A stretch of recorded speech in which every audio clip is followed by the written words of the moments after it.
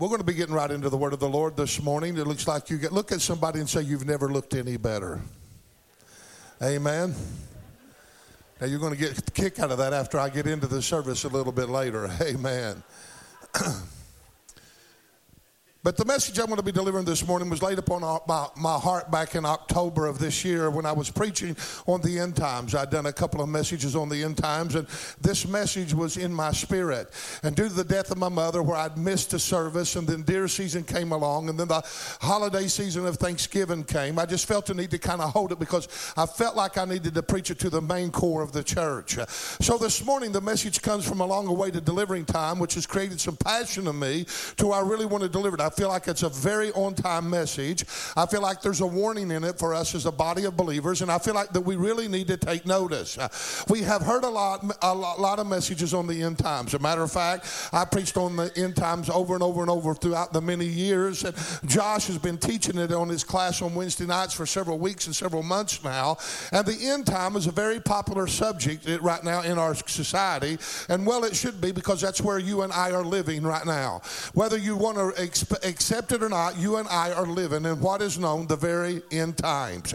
However, when it comes to the end time, we hear a lot from Jesus' teaching out of the book of Matthew chapter 24, from Paul's writings in 1st and 2nd Timothy, and also from 1st and 2nd Thessalonians, which is known as the book of the event. 1st and 2nd Thessalonians was written about the rapture of the church. And this is not even counting all the Old Testament scriptures, the prophets and the prophecies concerning the last days of the end times, and the book of Revelations and Daniel and Ezekiel and all of that. But when we think of the end time, we think of scriptures of what Jesus said in Matthew 24, verse 5 through 8. For many shall come in my name, saying, I am Christ, and they shall deceive many. And you shall hear of wars and rumors of wars. See that you be not troubled in your heart, for all these things must come to pass, but the time of the end is not yet. For nation shall rise against nation, kingdom against kingdom. There shall be famines, and there shall be pestilence, and there shall be earthquakes in divers places. All these are the beginning of sorrows, he said. And we hear also scriptures like Matthew 24, verse 11 through 13. And many false prophets shall rise and shall deceive many. And because iniquity shall abound, the love of many is going to wax cold. But he that endureth to the end, the same shall be saved. In 2 Thessalonians 2 and 3 we hear, let no man deceive you by any means, for there shall come a falling away first, and that man of sin will be revealed, the son of perdition. And then 2 Timothy 3:13 says, but evil men and seducers shall wax worse and worse, deceiving and being deceived.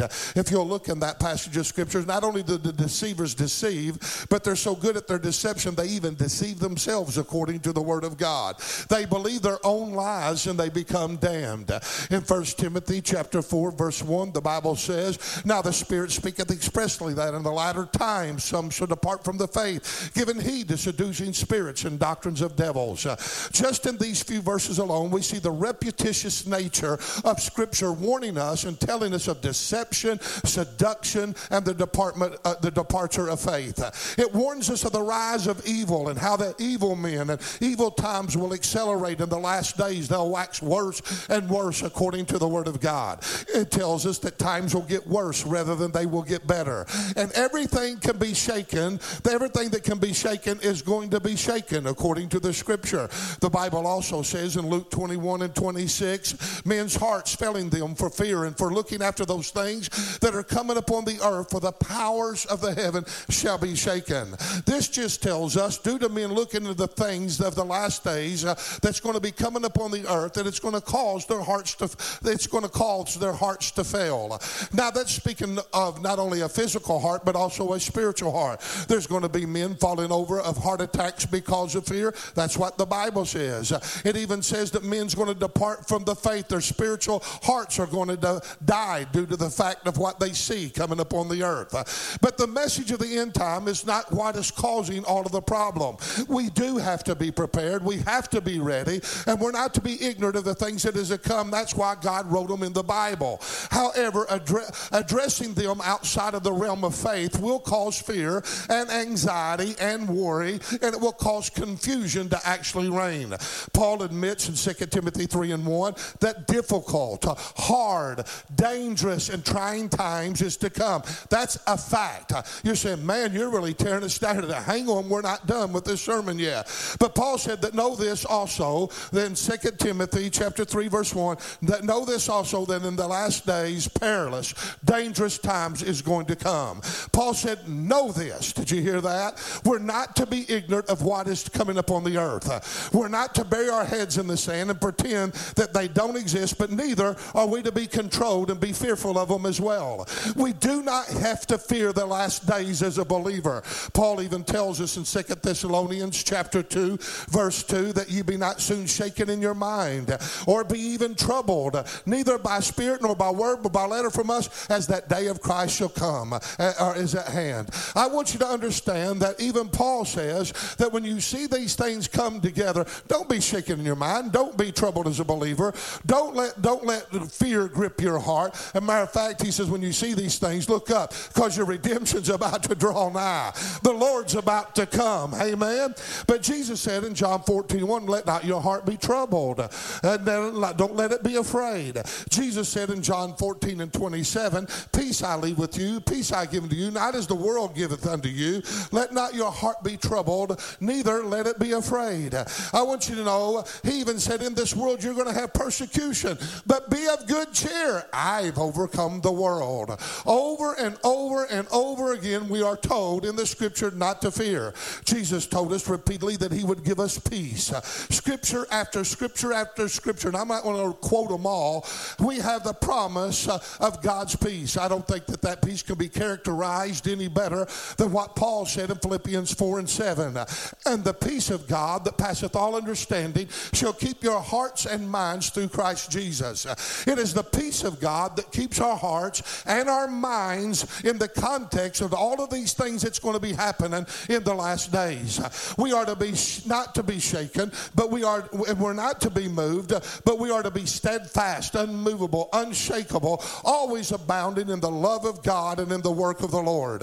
And when you consider the end times, it seems that all the writers that you read are exposing what is to come. They're revealing what is to come upon the earth. But Peter in our text is not exposing what is to come, but his message is on what are you to do. And I want to tell you, it's one thing to know what's coming upon the earth. We don't want to be unprepared. We don't want to be ignorant. But it's another thing to know what to do in the midst of what's coming. And the Peter gives us instruction. Aren't you glad for the word of God to give you instruction to know what to do in the end times? Can you say amen?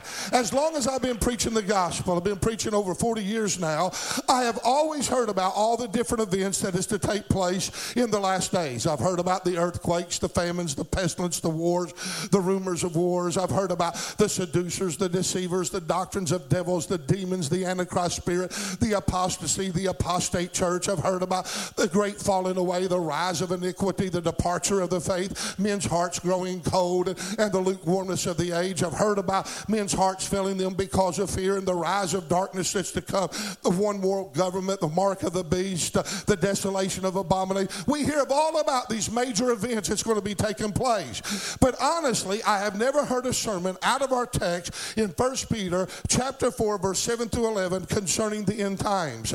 But notice how Peter starts this text out in verse 7. But the end of all things is at hand. He's addressing the end times. Peter makes a shift here and he begins to address the end time crowd upon this statement. Look what he says. He says, be fearful, be afraid, make you a bomb shelter. He says, store up 3 years worth of food, go buy all the ammunition that you can, get ready to draw your sword. He says, don't trust anyone, become seclusive, go underground, hold back on religious and faith practices because you might get killed. Sell everything you got, store up a bunch of money, withdraw all of your savings from the bank, don't trust any banks, and fortify your house. Now, we can all laugh at that because we know Peter said absolutely none of that, don't we? Amen? I'm just being a little bit facetious here. But I want you to know, we know that Peter said no such things, but there are many people doing such things right now, and it's all fear-based. But God has not given us a spirit of fear, but of love and of power and of a sound mind. Can I have an amen? We're not to fear the things that's going to come upon the earth. However, there's also people that bury their heads in the sand and saying, well, what will be, and there's not anything that we can do about it. So they play the ignorant card, and they find themselves totally unprepared. When is the church ever going to get balanced? We always swing way over here, and then we swing over here, and we find this ain't right. We try to bring it back, and we pass the middle, and we go way back over here again. And the Bible tells, let everything be done in moderation. While some may go to the extremes, yet I do recommend store you up a little bit of food. You never know what's going to happen in the last days. Have a month's supply of food in your house. An earthquake could come. Food can go off the shelves just like that. Have enough to feed your family. I want you to know, I also recommend that maybe you store up some ammunition so that you can kill a deer or that you can protect your house. It's all right to protect your house, folks. I'm going to preach to you this morning. Get out of debt. Put some cash back. Do everything in moderation, but don't go to the extremes. And that's just good common sense advice from a pastor, okay? Don't go way over here and don't go way over here. There's a middle ground that we have to do. We have to be prepared, but we don't have to be fearful and do crazy things. Can I have an amen? And when we examine our text, we learn that our lifestyle in the end times should be characterized by at least three things. The first thing that Peter refers to and addresses is in regard to our mind and to our soul. I want you to know the greatest battleground's in your mind, right here. Right here's where everything begins. Right here's where everything is finished. If our mind and our emotions are not healthy, then nothing about us is healthy. Our thinking controls everything, and it reveals who we are and what we are to become. As the proverb said in Proverbs 23 and 7, he says, as a man thinketh in his heart, so is he. What your thought pattern is what and who you are. And this is stated in verse 7 of how he deals with the emotional realm. He deals with our minds. He deals in the area of our emotions. He says, but the end of all things is at hand. Here's where he gets it. Be ye therefore sober. Look at that word sober, and be watchful unto prayer. He tells us to be sober and to be watchful unto prayer. To be sober means to have a sound and clear mind. Let this mind be in you, which was also in Christ Jesus. The Bible tells us that we are to have a sound and clear mind, not to be under the influence of anything or anyone outside of the Word of God. A sober mind is not clouded by false perceptions of life, and it is not tossed to and fro by every wind of opposition and by every wind of doctrines. A person cannot be solid if he's emotionally unstable and he's driven by sense of feelings instead of faith. That is produced by his knowledge of the Scripture. I want you to understand something. If you are driven by feelings, you will not make it in this end time. You have to be driven by a sense of faith that has been cultivated and produced by the Word of God itself. Can I have an amen? Somebody help me preach right here. Solidarity only comes by standing on the Word of God. Matthew 4:4 says, man should not live by bread alone, but by every word that proceedeth out of the mouth of God. Matter of fact, the Bible tells us to cast down every evil imagination and every thought and bring it into captivity to the obedience of Christ. Romans 10:17 says, faith cometh by hearing, and hearing by the Word of God. I want you to know, heaven and earth will pass away, but God's Word will never pass away. I'm here to tell you that it's the only thing that's sure. It's the only thing that's steadfast. It's the anchor of our hope. We're to eat the Word of God like candy. If we're not reading the Word, we'll not have the faith to endure, because that Word produces the faith that's going to give us the ability to stand in the wiles of the enemy and in the days of evil times. You and I have to have the Word. Can I have an amen? We're not to be intoxicated by the things of the world, just like a drunk or a person that's been strung out on drugs. Their perception of things around them is different, and they live in their own world and out of touch with reality. Now, this next statement, this is going to be hard. I want you to take somebody by the hand and don't let them leave. If they try to, you set yourself back down. That man ain't done preaching yet. Amen?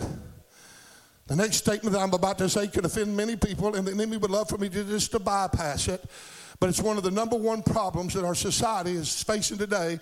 No one has the guts or no one has the courage to address it.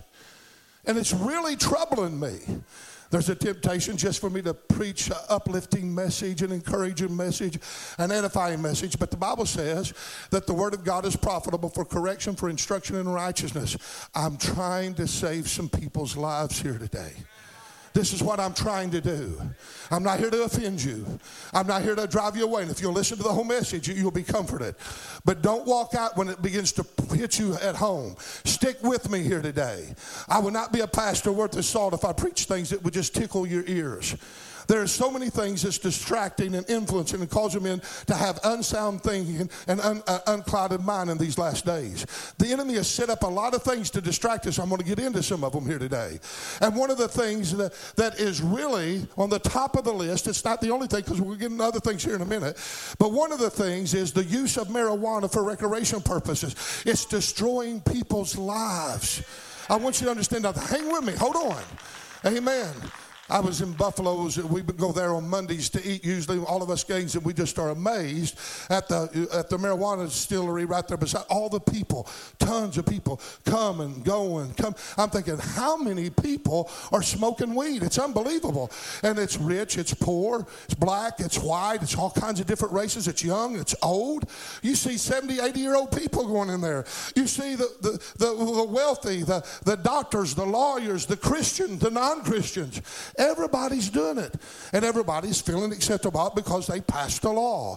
Now, before you walk out on me, let me also say the breakthrough in the medical field where marijuana is actually helping people that have physical maladies, especially children with autism, just like any drug, whether it be cocaine, whether it be morphine or narcotic. I applaud it. I support it.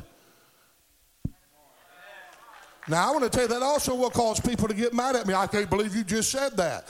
But the truth is, there has always been breakthroughs in the medical field that bring on the use of new drugs. Thank God for them. Can I have an amen? I remember reading articles of when the polio drug come out and when the smallpox drug come out and all those different things. There was so many skeptical, and preachers were preaching against it and everything. But it saved people's lives. Can I have an amen? But just like the use of any drug, hang with me, it needs to be prescribed by a doctor. And it also needs to be used for physical needs and not just unstable moods and emotions and behaviors that is caused by a lack of disciplines. You cannot treat spiritual things with medical drugs. If you do, you're going to create something that is destructive for that individual's life. I do believe in the use of drugs, but I do not believe in the misuse of drugs. Can I have an amen? Am I clear on that? I'm going to preach here this morning. I'm pastoring here this morning. And people say, why do you deal with such controversial things? Don't you know you could build a bigger congregation if you didn't just get so controversial? And I said, yeah, but the problem of it is, what good does it have a congregation if you got people lost and destroyed by you not preaching the truth? God help us. Drugs causes the loss of reality. It numbs people. It alters their mood, their emotions, their minds of people. It causes a loss of identity of who they are. They lose clarity of who they are because they have no stamina. It causes them not to be able to function without that drug, and it becomes addictive. You can get addicted on any kind of drug. Amen. I know people that's been addicted to cough syrup. I knew an old lady that drunk it by the gallons. Had alcohol in it. They end up where they cannot tolerate anything. They lose their stamina and their ability to sustain mental soundness in the face of prolonged physical or mental challenges. Therefore, they lose their ability to cope in life in the face of real opposition without the influence of that drug. The first time they feel a little pain, the first time they feel a little uneasiness, the first time they feel a little fear, all of a sudden they lose reality that that's normal. I feel pain every day. I'm in pain right now in my back. Come on, somebody. But I don't have to run and get at ease from a joint. I don't have to take a narcotic every time I have a little bit of pain. Can I have an amen? So therefore, these people lose their ability to cope in life in the face of real opposition without the influence of that drug. They get addicted and they lose their ability to learn what it's like to suffer for Christ. God help me. We have all kinds of people that are walking around like zombies, over-medicated, and no one's addressing it. Amen? I ran into one of my close friends a few weeks ago. I was over in Dexter doing some business, and I was actually preaching a funeral, and I went out to eat, and I ran into this guy, and I looked up at him, and our eyes connected, and we got to talking, and he looked so old, and his wife was with him. I began to call him by name, how y'all doing? And he couldn't even talk to me. He just, okay, how you doing, man? Man, it's good to see you, buddy. And I'm thinking, well, you know, man, he's burnt out. And his wife was sitting there looking at me, winking at me, and I knew what it was. When we were young kids, he just wanted to smoke marijuana. He's never been on cocaine. He's never been on crack. He's never been on meth. None of that kind of stuff that I know of. And he's just always wanted to smoke weed. And he'd always justify and say, man, it's just like a cigarette. It's not going to harm you. And over a long period of time, what has happened to him, he's got to where he's so dependent upon it, he smoked so much of it, that it's literally destroyed his mind. You say whatever you want to say. They have not ever told you the long-term effects of certain behaviors. And here he is, and I'm sitting there thinking, I've lost my friend just because he couldn't put back a little bit of weed. And he was emotionally just wrapped off. His mind wasn't even right. Matter of fact, it was Jimmy Swaggart that made a prophecy back in the 1980s. I heard him prophesy it himself. He said, there's coming a day in America. The Holy Spirit just spoke to him, he said, that literally that there's going to be factories that's going to struggle and not be able to produce everything they need to produce, and they're going to struggle financially. Some of them will shut down because they will not be able to find a workforce due to the fact that people are going to be strung out on drugs to the point they can't function. He prophesied that in the 1980s. People called him crazy. It's happening right now before your eyes. Bosses are saying that they can never depend upon workers that are on those kinds of drugs due to their mood swings. It affects their judgments, their drive, their thinking, their performance. It slows down their reactions. It causes them not to be alert. Their thinking, their vision, and their perception is blurred from reality, and they become controlled and enslaved by the mood-altering drug. They see changes in these people sometimes, though. They tell me, I have all kinds of people telling me this. They said they'll go to work and this guy's irritable. He's just mad. He's just upset, and he's on edge. He's frenzied. He's just kind of shaking and all this kind of a thing until he goes to break, and then he comes back and he's a total different person. Or he goes to lunch and he comes back after lunch. He's a total different person. Why? He went and got him a fix.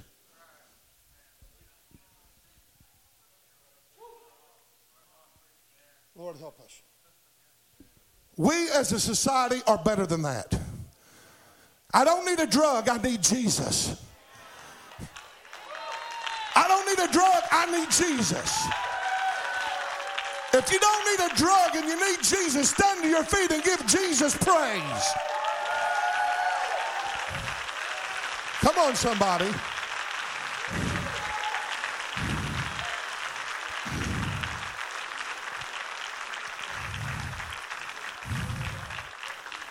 You take away the drug from some of these people, you have an angry, hostile, unbalanced, deranged, and unhinged person. You can't get along with them. The person that has physical maladies, they may need a drug. It's okay.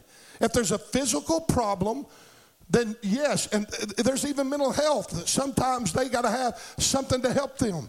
I'm not against it as long as it is a mental health issue and not an undiscipline in their lives, to where what happens is sometimes we don't discern the two. Some things don't need to be counseled out, they need to be cast out. Can I have an amen? There needs to be an anointing, and there needs to be truth to these people. Now, I want to tell you, we're trying to medicate undisciplined lives a lot of times, and we're medicating things that is spiritual and not physical, and it's destroying people. Can I have an amen? These people live their whole lives deceived, and they never live a wholesome, overcoming, victorious life. For many, it's not a thing of deliverance. It's a thing of just disciplining yourself. Can I have an amen? What you see out of a lot of people is what the drug dictates to them. So everything they do, everything they are, depends upon how much of drug they have in their life. And this is why that you never know what to expect when you see certain people, because they have too much roller coaster rides in their life. They're up and down because of a lack of drug, too much of drug, or whatever. And you know what the Bible calls them? Unstable souls. They're not emotionally stable. And I'm here to bring some soundness to this body today. Many of you out there, this is a hard sermon for you. You know why? Because you're dealing with it in your home. Maybe dealing with it in your personal life. We're not here to club you. We're here to say, hey, we want to help you. We're here to help free you. We're here to really help you. Amen? However, now let me get on some broader things. There are many things that cause us to get out of touch to reality to God, and it's not just alcohol. It's not just drugs. It's not just controlled substances. It's not just pornography. We now have the influence of the mass media, the entertainment industry, social media, the broadcast, news broadcast, Facebook, Twitter, TikTok. If you got a kid on TikTok, get them off. Amen. And there's other things such like that. These things are used to accelerate the end times. And let me say, most of them are relatively new.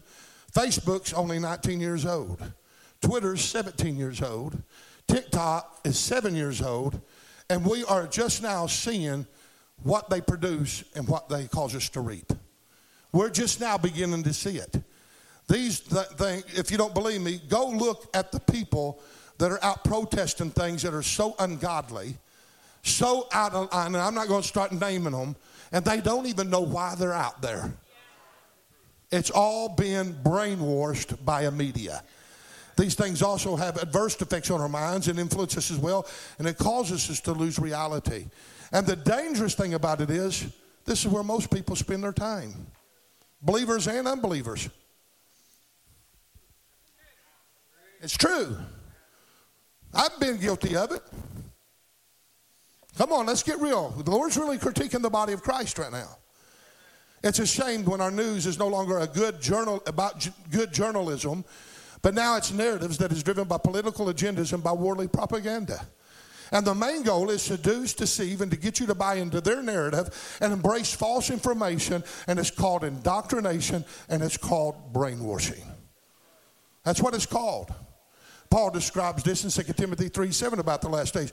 These people are ever learning, but they're never able to come to the real knowledge of truth. Oh, they're learning all kinds of things. They're getting taught all kinds of stuff. Our colleges and universities are warped. Paul mentioned this again in 2 Thessalonians 2, verse 11 and 12. And for this cause, God has in them strong delusions that they should believe a lie, and they should be damned who believe not the truth, but have pleasure in unrighteousness. He says God just lets them go over into their own lust.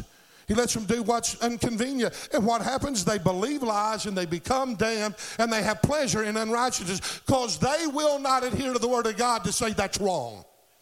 That's not right. That's not healthy. That's not spiritual. That's got other stuff tied to it. Don't do it. Can I have an amen? Everything in the last days is revolving around the spirit of this age. It's called worldliness, and it's coming from the very throne of iniquity itself. It is perpetrated by the devil himself, who's the prince and the power of the air. Listen to what his name is. He is controlling the airways, and he is infiltrating the minds of people with false information. The airways is controlled, it's manipulated and designed by the father of lies, the devil himself, and you cannot trust it. You can't even trust your news. Hello? Am I the only one understanding this? There's only one truth that you can depend upon. In the last days, there cannot be a multiple variety of information sources. There can only be one source, and it's called the Word of God. Anything that isn't biblically based or aligns itself with the Word of God, flee from it. Don't embrace it. Don't believe it. I don't care who says it. Even if I say something that ain't biblically true, don't believe me. Amen? When it comes to things of the soul and the mind, Peter also said in our text in verse 7, be watchful to prayer. Now, I won't spend a lot of time here because we're very repetitious about preaching and teaching the importance of prayer. We've been praying for 4 years on Wednesday nights. We're trying to get people to pray. We got prayer groups all over the place, and I'm thankful you are a praying church. Applaud and give God praise for the prayer that's going on in the house of God. We know the prayerless soul is across the soul. We know that 1 Thessalonians 5:17 says pray without ceasing. That's how much emphasis he put on prayer. Continually pray. Pray, pray, pray. Jude verse 20 says, building up your most holy faith by praying in the Holy Ghost. In these latter days, we got to have faith, guys, because everything is preaching about there's a departure of the faith. Our faith's got to be on solid ground. And we got to know who we believe and what we believe and why, and who we believe in and why we believe in him. We got to have an answer for the hope that lieth within us. Can I have an amen? Matter of fact, we are to be watchful unto prayer. We're to be alert. We're to be sober. We're not to be ignorant. And we're to pray about those things. Paul said in Philippians 4:4, be careful for nothing. In other words, don't be anxious, fearful, worried, and fretful. We have too much of that in the body of Christ. We have people panicking. We have people just, things are so bad. And they're nervous and they're biting their fingernails and they're watching every little bit of news broadcast and they're taking in stuff. And they're so fretful because they're getting all these sources in their mind. It's not healthy. Paul even said if you're going to think on the things that are just and holy and pure and of good report. And if there be virtue, if there be praise, think on these things. Don't be listening to all that garbage. It's all right to be informed. But don't get indoctrinated. Don't get overpossessed with it. Don't be worried and fretful. But he says, in everything, say everything. That's a big word, isn't it? But in everything, by prayer and supplication, let your requests be made known unto God. If there's concerns and worries in your life, take them to the throne. Take them to God. Vent them. Reveal them. Talk to him about them. I do. God, I'm concerned. I've been fearful. I don't know why, but I feel like this. I don't know if this feeling's false or not. I don't know if it's from you or not. But God, this is the way I feel. And when you begin to talk to the Father about it, it ain't long until he comes and he confirms his will in your life. Paul said everything must start with prayer and end with prayer, but in everything by prayer. Jesus prayed more than anything else that he did in his life. He went into solitary places and he spent time with the Father. Did you know he spent more time in prayer than anything? He even said, my house shall be called the house of prayer. But you made it a den of thieves. If Jesus had to pray, how much more do you and I have to pray? Let's really be honest. If Jesus had to pray, how much more do you and I have to pray? The more we see the end times happening, we have to pray so much the more. Jesus didn't pray about things. He brought things about by prayer. And if you're going to have a sober mind and if you're going to be spiritual and alert in these last days of illusion and falsehoods, then you have to learn how to pray. And it don't have to be, the most beautiful, eloquent. Just talk to him the way you talk to anybody. That's how God feels. You don't have to feel anything. Just flop down and say, Father, this is Kent. Man, I'm worried about something. I don't know why, but man, I see all this happening. And Lord, they say they're taking our guns. They say they're going to possess our houses. They say they're going to do this. They're going to do that. Oh, God. And they say the end time's coming. There's going to be a famine of food. And there's, oh, God. Tell him about it. Tell him how you feel. Pray about it. And you'll find the source of prayer will always bring the peace of God in your life. Not only did Peter in our text make regard to our soulish realm and our minds, but he also deals with us regarding the relationships. And I want to be honest, this is where the Lord really laid it in my heart. This is more on this point than any other point. I'll try not to be long in it. I'll try to be blunt, to the point, and not be over repetitious. Jenny says, Kent, you always try to drive your point home, and you tell it 10 different ways. We get it the first time, Kent. I said, you might, but I've known John, Ben, and Sam hadn't. I like to pick on them a little bit. As a matter of fact, there's more warfare and strain on relationships than anything else. I'm being honest. One of the end time events that is revealed in Jesus' own teaching. This is Jesus saying this. Listen to what he says in Matthew 24:10. And then shall many be offended, and shall portray one another, and shall hate one another. This is a prophetic word that is hanging over the church. He's talking about the believer. And he's literally saying that when the end time heats up, when you get in the strong sense of the battle of it, there's going to be people in this church betray one another. They're going to offend one another. Think about that. That's what Jesus says. He warns us so that you and I don't have to allow that to happen to us. He's not giving that as if, it's going to happen regardless of what you do. No, he's saying, don't let this happen. Can I have an amen? The stress and the strain that is upon the world, the end times, is causing relational tensions like crazy. And even racial tensions. And the spirit of the age is out to divide us because he knows the house that is divided against itself, it can't stand. This is the real war we're in. The real war is not with the believers outside as much as it is the frame of mind that we have one toward another. It's about the continuity, the unity, and the heart of the church. Come on, somebody. And one of the things it says is that in the last days, many of you are going to offend one another. How's that going to happen? And then he gives us an answer in Matthew 13 about the parable of the sower of the seed of what's going to offend. He says, and because of the word, many are offended, and they back off from the truth. My message today can be in your face. It can be a message that's really stern, and it can be sometimes prick. Sometimes it can cut. But the truth of the matter is this. I'm not preaching it to offend you, but only you are the one that's got to control whether or not you would adhere to the Word of God, crucify all those different thoughts, bring every thought into captivity, obey Christ, and live, or you can die by being offended. Come on. And here's why people are offended. Somebody will take a topic, a preacher will. He'll preach truth about that topic. He'll be stern about that topic. Though he's preaching in love, he's trying to save people's lives. And all of a sudden, some grandparents say, my grandchild's dealing with that.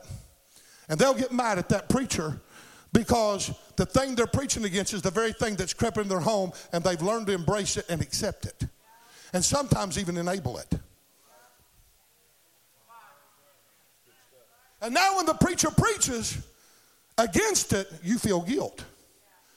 And it feels like that if you go against that, you're going against your own blood kin. And now you think, well, that preacher, he's always, and you get mad, and really you don't really understand why you're mad. If you got a kid that's got a drinking problem, and I get up and preach on drinking, and you've learned to accept it and tolerate it, and you've learned to enable it even by helping giving money and her money, then I get up and preach on such things as drunkenness or drinking, it can easily offend you. I could take any topic you want me to take, and it would also be true. Come on. And what we got to do is understand, we're not here to browbeat anybody. We're here to tell people truth so they can be set free. Those people that are entangled with the things of this world, and those that have got addictions, we have to preach truth if they're ever going to be delivered, because only the truth can set you free. Can I have an amen somewhere? I'm here to help somebody. I don't know who it is. My heart aches for people. My heart aches for I see families really dealing with heart issues. Heart issues. And yet you're always to love your children or your grandchildren. You're never to cast them off. You're never to throw them away. But yet on the flip side of the coin, you have to make stands sometimes against them. Can I have an amen? That's their only hope. There's more relational conflicts now than there's ever been in the world, and people are on edge about everything. I've never seen it like this. I said this to a brother not too long ago. I said, man, you've been on my mind lately. I've been praying for you, buddy. He said, oh, great. His response was, oh, great. Everybody thinks something's wrong with you. You think something wrong with me? I thought, yeah, I do now.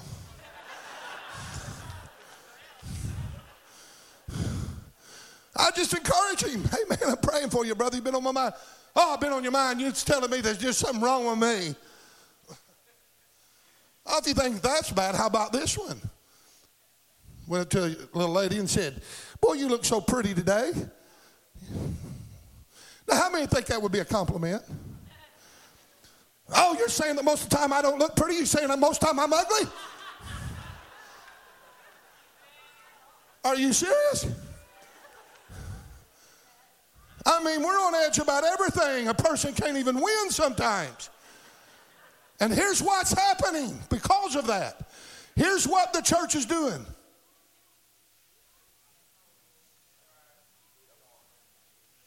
We're afraid to say anything.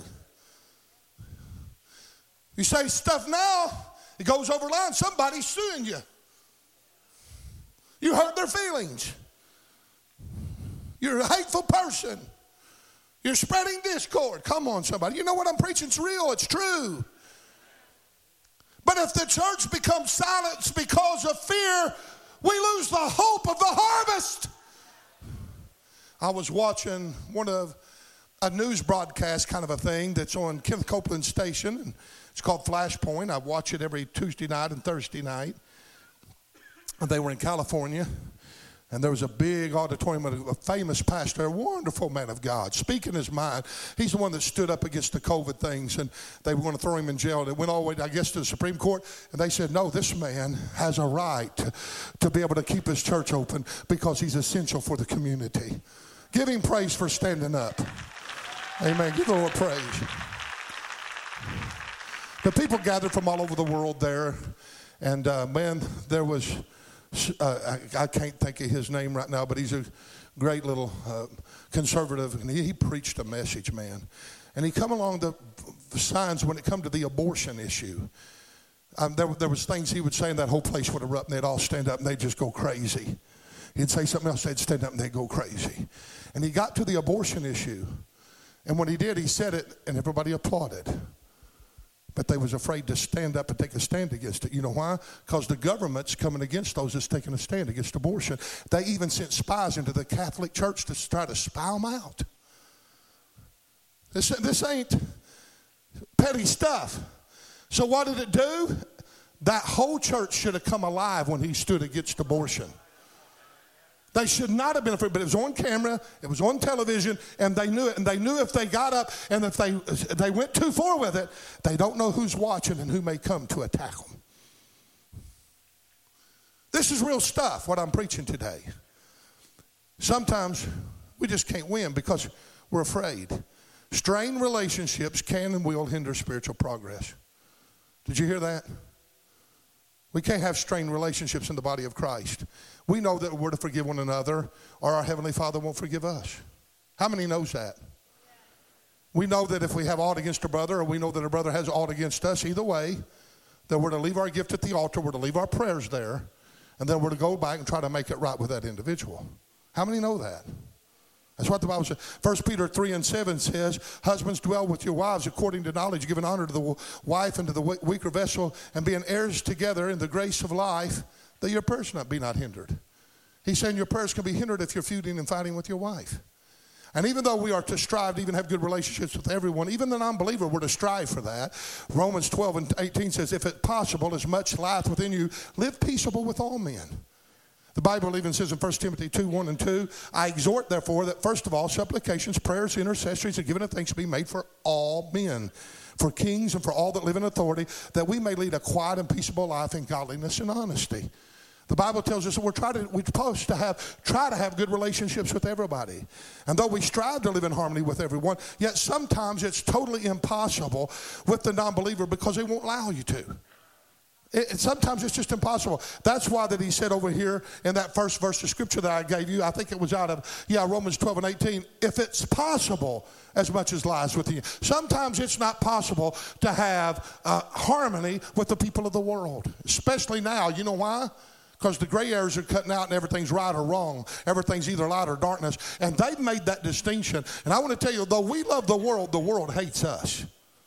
Amen? Our text, however, is dealing with relationships. Not with the world, but it's dealing with the relationships in the household of faith. It's not dealing with the sinner. It's not dealing with the ungodly, the unregenerated. He's saying these relationships I'm talking about are dealing with the church. Look at our text in verse 8 and 9.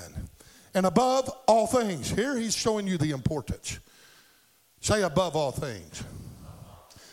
Now, if I come to my sons and I say, this is a list of things to do, I come to the end and I say, but above all things, if you don't get any of these other things done, this is above everything. You get this done.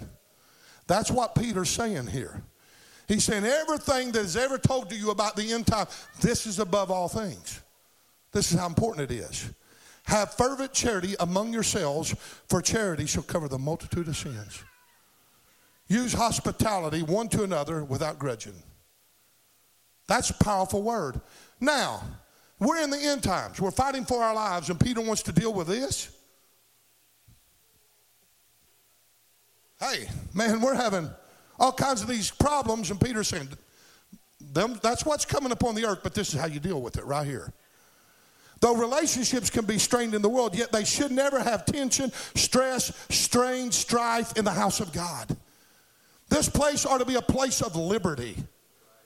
It ought to be a refuge. Come on, somebody. It ought to be a place of healing. There ought to be a balm of Gilead in the house of God. Oh, somebody help me preach.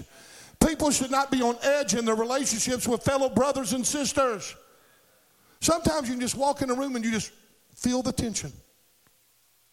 Ooh, I feel it. How many's found that to be true?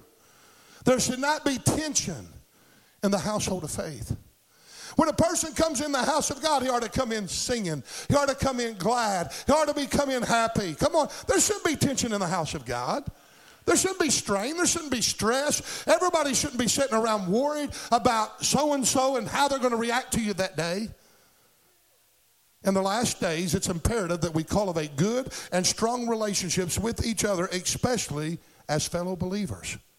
It's necessary, Peter says, for your survival. We need each other. We need accountability. We need edification. We need encouragement. We need correction. We need instruction. We need love. We need forgiveness. Come on, somebody. To live the Christian life in the middle of these last day events is going to be extremely difficult without good fellowship with like-minded believers. Come on. When the early church was being persecuted, their strength is found in Scripture. Scriptures such as Acts 2, verse 44 and 47. Look at 44. Now all who believe were together, say together, had all things common. Wouldn't you love to get a group of people that's together? Wouldn't you love, even when we took mission trips, we only had about 45, and I thought, Lord, I'll never take this big a crowd again. Always somebody fighting somebody didn't like this and somebody didn't like that. And then verse 47 says, and they continued daily with one accord. Say one accord. And they done it in the temple. They gathered together in the temple daily with one accord, breaking bread from house to house. Say house to house. They eat their meat with gladness. Say gladness. Say not sadness, but gladness. And singleness of heart. Say singleness of heart. Praising God. Say praising God. And having favor, say favor, with all the people. And the Lord added to the church daily such as should be saved. You remember on the day of Pentecost, everybody wants a Pentecostal explosion. I believe we're going to have one. And when the day of Pentecost was fully come, they were all in one accord and in one place. Suddenly there came a sound from heaven as a rushing mighty wind and filled all the house where they were sitting. There appeared in them clothed in tongues of fire to sit upon each of them. And they were all filled with the Holy Ghost to begin to speak with other tongues. And the Spirit of God gave them the utterance. Okay, notice the first word. And they were in all one accord in one place. That's why the power fell. They were together in unity. They had singleness of heart. They had the same mind. They had the same goal, the same agenda. Come on, somebody. You know what Psalms 133 says? Behold how good and how pleasant it is for brethren to dwell in unity. It's like the precious ointment upon the head that ran down upon the beard, even Aaron's beard, and went down to his skirts. As the dew of Hermon, as the dew that descended upon the mountains of Zion. For there the Lord has commanded blessings even forevermore. And when you put that in the right context, it says the anointing starts from the head. It starts from the head, which is Christ. It come down upon the priest, which was Aaron. And it come down his beard. And that anointing is to go all the way through the body. You being the body, the church of the living God. The priesthood being the ministry, and Jesus being the head. That anointed of Jesus, his name Jesus means the anointed one.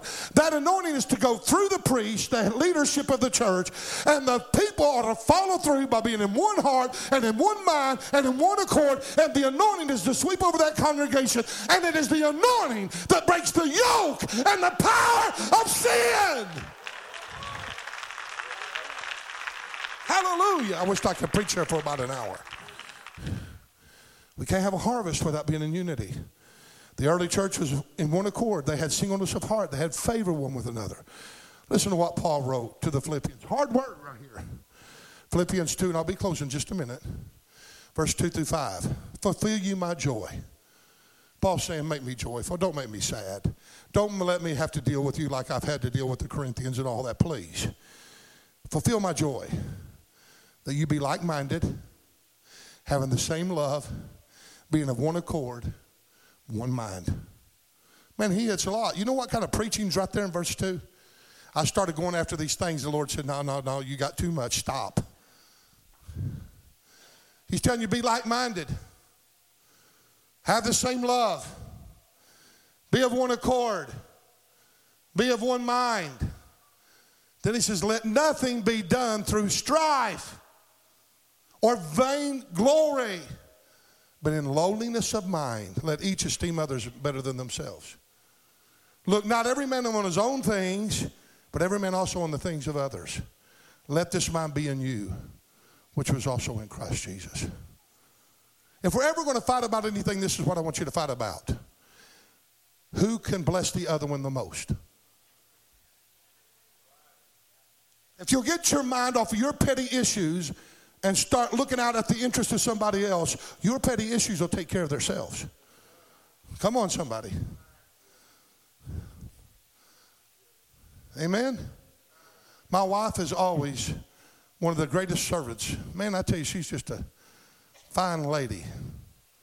I brag on her, and I'm going to brag on her.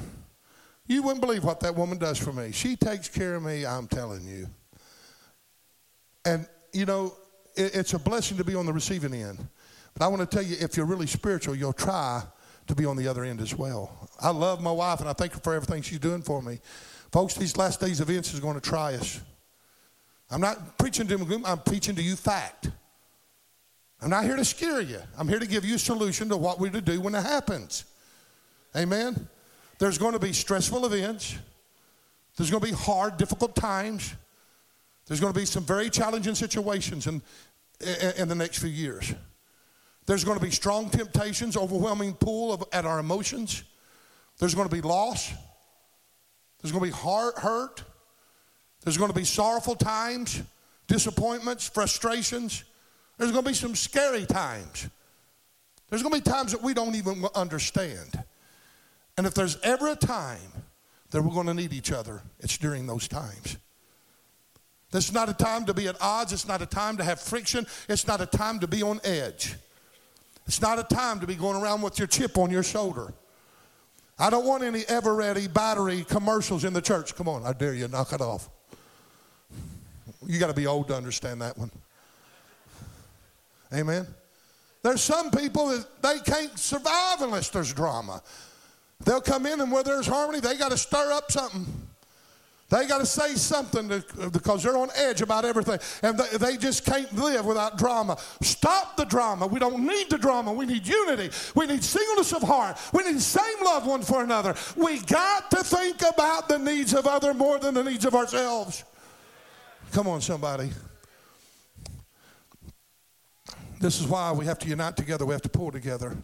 We have to be in unity. One can put 1,000 to flight. Two can put 10,000 to flight. Think about what 800 of us can do. They say that there's strength in numbers. That's only true if those numbers are unified. Amen. You can have a big crowd and not have strength in it. You know what's wrong with America right now? You know why we're falling? You know why our nation's going down? Because we're not unified. You can't get people together. You can't get the Democrats and the Republicans to believe on anything. They'll argue what size of toilet paper to put in the restrooms. It's ludicrous of the tensions. This is why that we're exhorted in Hebrews 10:25, not to forsake the assemblies of ourselves together as the manner of some is, but exhorting one another. And so much more as you see that day approaching. When somebody tries to live their Christian life alone, they face tremendous odds. When their friends are only non-Christians, it's almost impossible for them to be able to survive in these last days. Because I want to tell you, the pressures of the last days, the trials, the temptations, the persecution, the deception, it's going to take its toll on all of us. Are you listening to me? When those Antichrist spirits keep pounding and agitating and aggravating and frustrating and seducing and lying and tempting and trying to get you, it can wear anyone down. It can wear some of the greatest men and women of God down. We have to have the support and the undergirding of the Christian brothers and sisters to refresh us, to sharpen us, to challenge us, to encourage us, to correct us, to warn us. We got to have help. We need each other in order to resist the devil and his ungodly agendas that he's pushing through the unregenerated population of the world. The world as a whole right now has bought into the woke mentality of the world. And guess what? Through relationships with people of the world, we got to have them. We got to show ourselves friendly. But those same people are bringing that woke stuff right to our ears. They're bringing it in our churches. They're bringing it into our schools. They're bringing it into our very homes. Those of you that's got non-Christians in your life, I guarantee you there's a certain amount of wokeism in every single one of them. There's a certain belief. There's certain statements they'll say. And if you buy into that stuff, it'll destroy you. Come on, I'm being honest. We have to be willing to be looking and watching after one another. We are our brother's keeper. I'm going to close because I feel like I'm just losing you. I ain't going to get to my third point. My third point is he goes on and tells us also that the gift that God has given to you, you got to keep working in the last days. You can't stop ministry because of the last days. You can't shut the church down. You can't be afraid. You got to keep preaching. You got to keep teaching. And your giftedness is not only be to the harvest, but in this context, he's telling the gift that I've given to you, the gifts of helps, the gifts of the 9 gifts of the Spirit, all the different gifts that are mentioned in the book of 1 Corinthians. He said, take those gifts and minister one to another with them. They need it. The body needs it.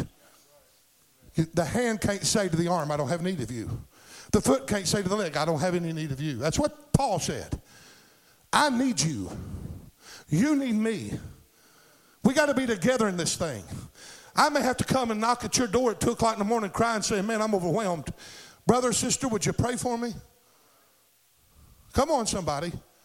I may even as a minister fall under the load sometimes and have to find some good brothers and sisters that ain't going to judge me. Well, you're supposed to be strong for everything. I need somebody to come up and pick me up and say, come on, brush it off. It's okay. Get back up. You're still a man of God. You had a little nervous breakdown there for a minute, but we're here to pick you up. Now, I'm not prophesying that, nor am I going to have a nervous breakdown. I'm using it as an example. Any of us can succumb to a moment of weakness where we fall apart as the stuff keeps pounding in our lives. Everywhere I go right now, I've been tempted just to, man, I got to watch what I say. No matter who I try to encourage, it's just like I said a while ago, boy, you look pretty today. Well, why are you saying? Most of the time I'm ugly. Wow. Some of you are laughing at that, but it's happening all over the place. People are on edge. Why are they on edge? Because there's a spirit behind it. It's not them, it's the spirit of the age. It's heavy. It's spreading tension. It's a spirit of warfare. It's warring against sound minds. It's trying to get unstable souls to collapse and abandon the faith. And every time somebody gets weak and they're about to abandon their faith, old Mike there, he says he's under a battle. And he's just, everything's tearing up. Everything's falling apart. Everything's going bad. The kids are sick and grandkids are sick and this one's gone astray and this has happened and that's happened and the finances has fell out and on and on and on. It just keeps, all of a sudden he just gets weak. So I don't know how much more I can take. It's at that point. Somebody be in prayer and watchful. Come along. Hey, buddy, come here. Come over to my dwelling for a while. Let this anointing that comes down, it's communicable. Let it rub off on you. Come on, somebody. We're here together. We're here. We're dancing together. You better believe we are. We're going to turn your sorrow into joy. We're here to help you. If I have to hold your hands up for an hour, if I have to carry you on my shoulders, if I have to stay here until I see a breakthrough, that's what we're going to do. We're going to war with one another. We're not fighting with one another, but we're going to war together as grace of the manifold grace of God. We're going to love each other. When someone sins, love covers the multitude of sin. It's all right. Brush it off. Come on, you made a mistake. Let's go. Don't sit there and be condemned about it. Let's go. We'll bring discipline to it. Come on. It may hinder you for progress for a little bit. You'll go into the discipline area. It's all right. But you'll gain. Would you stand with me today? I preach my heart to you.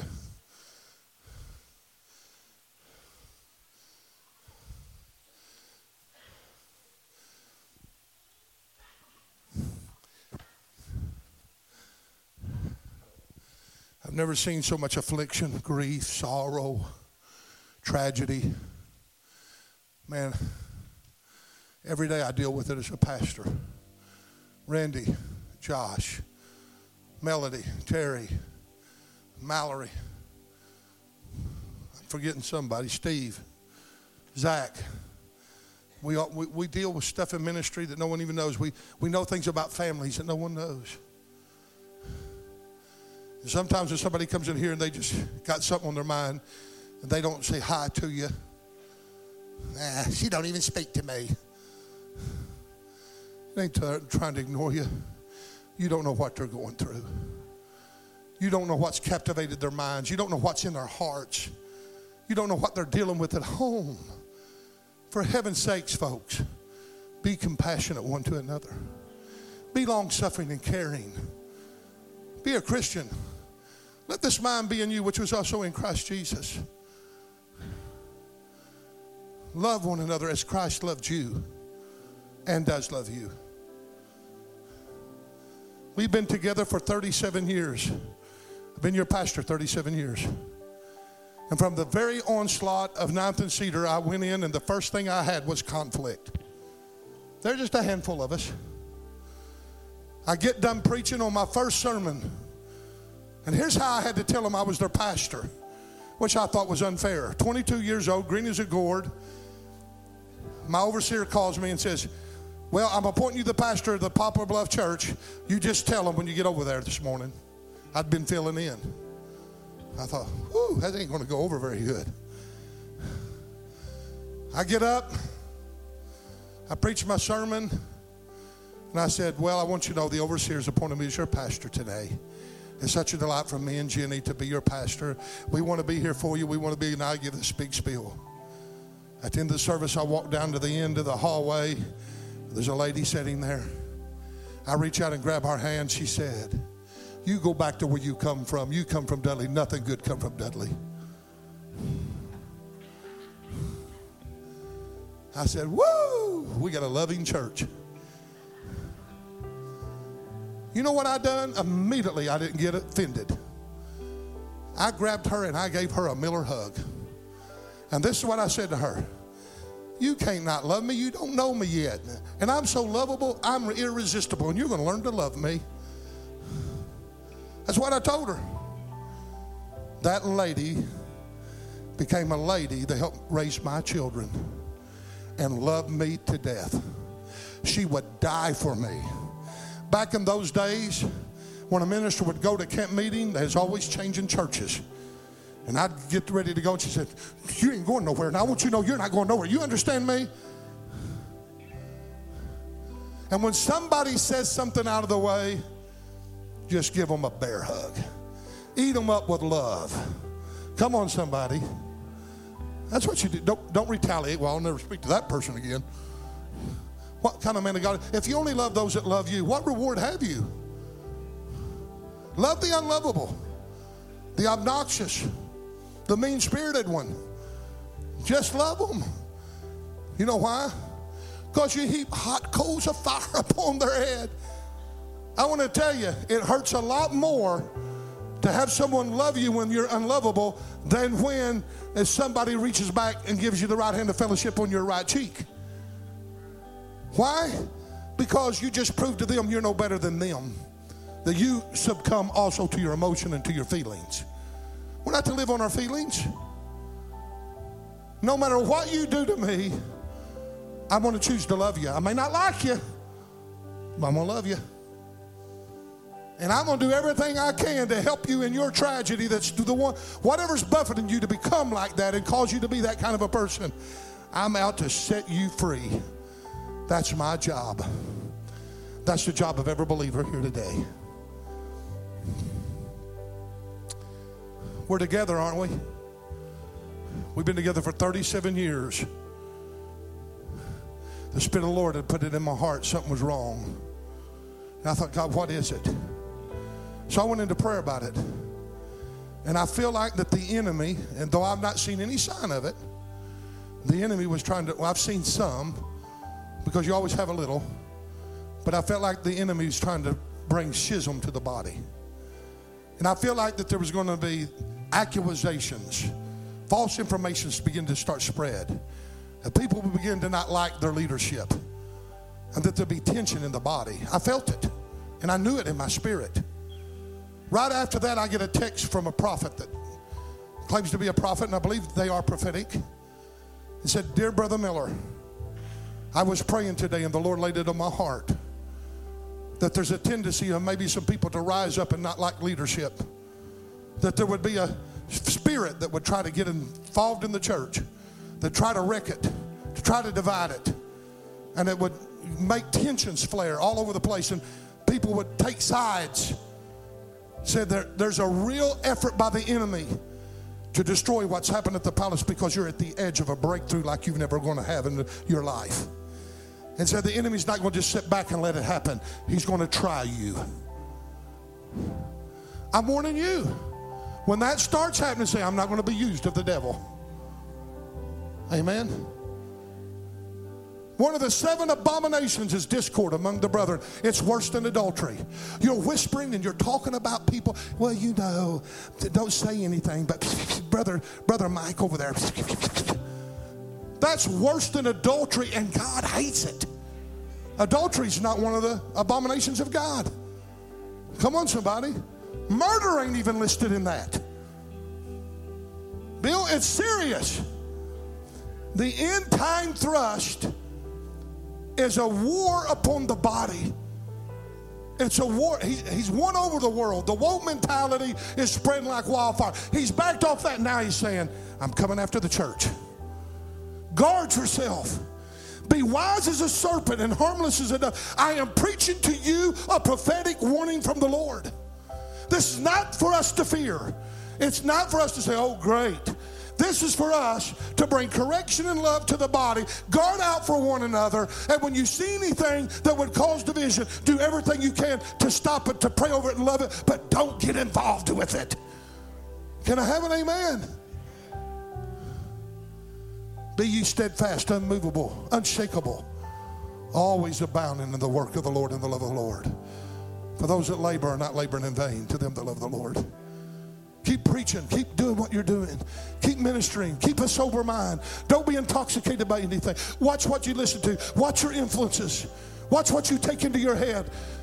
Watch what kind of little statements that seem clever, doctrines of devils and fables and endless genealogies and all that stuff, that they sound right and they sound proper, but they're of a worldly nature. Know the difference, or it'll destroy you.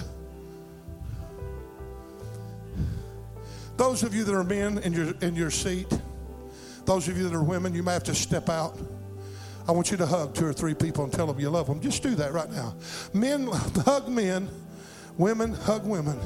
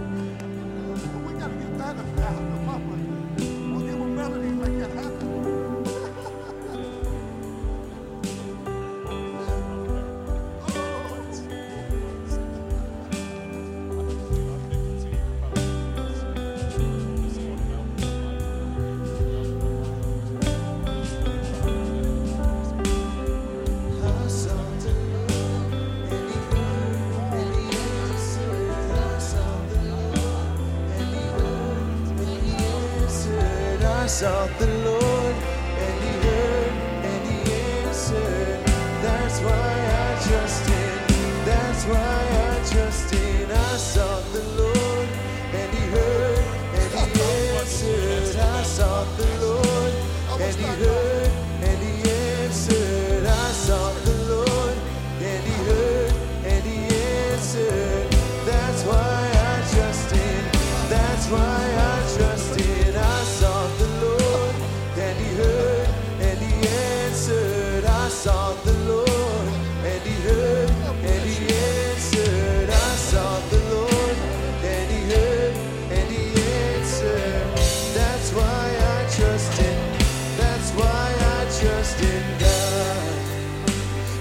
Savior, the one who will never fail.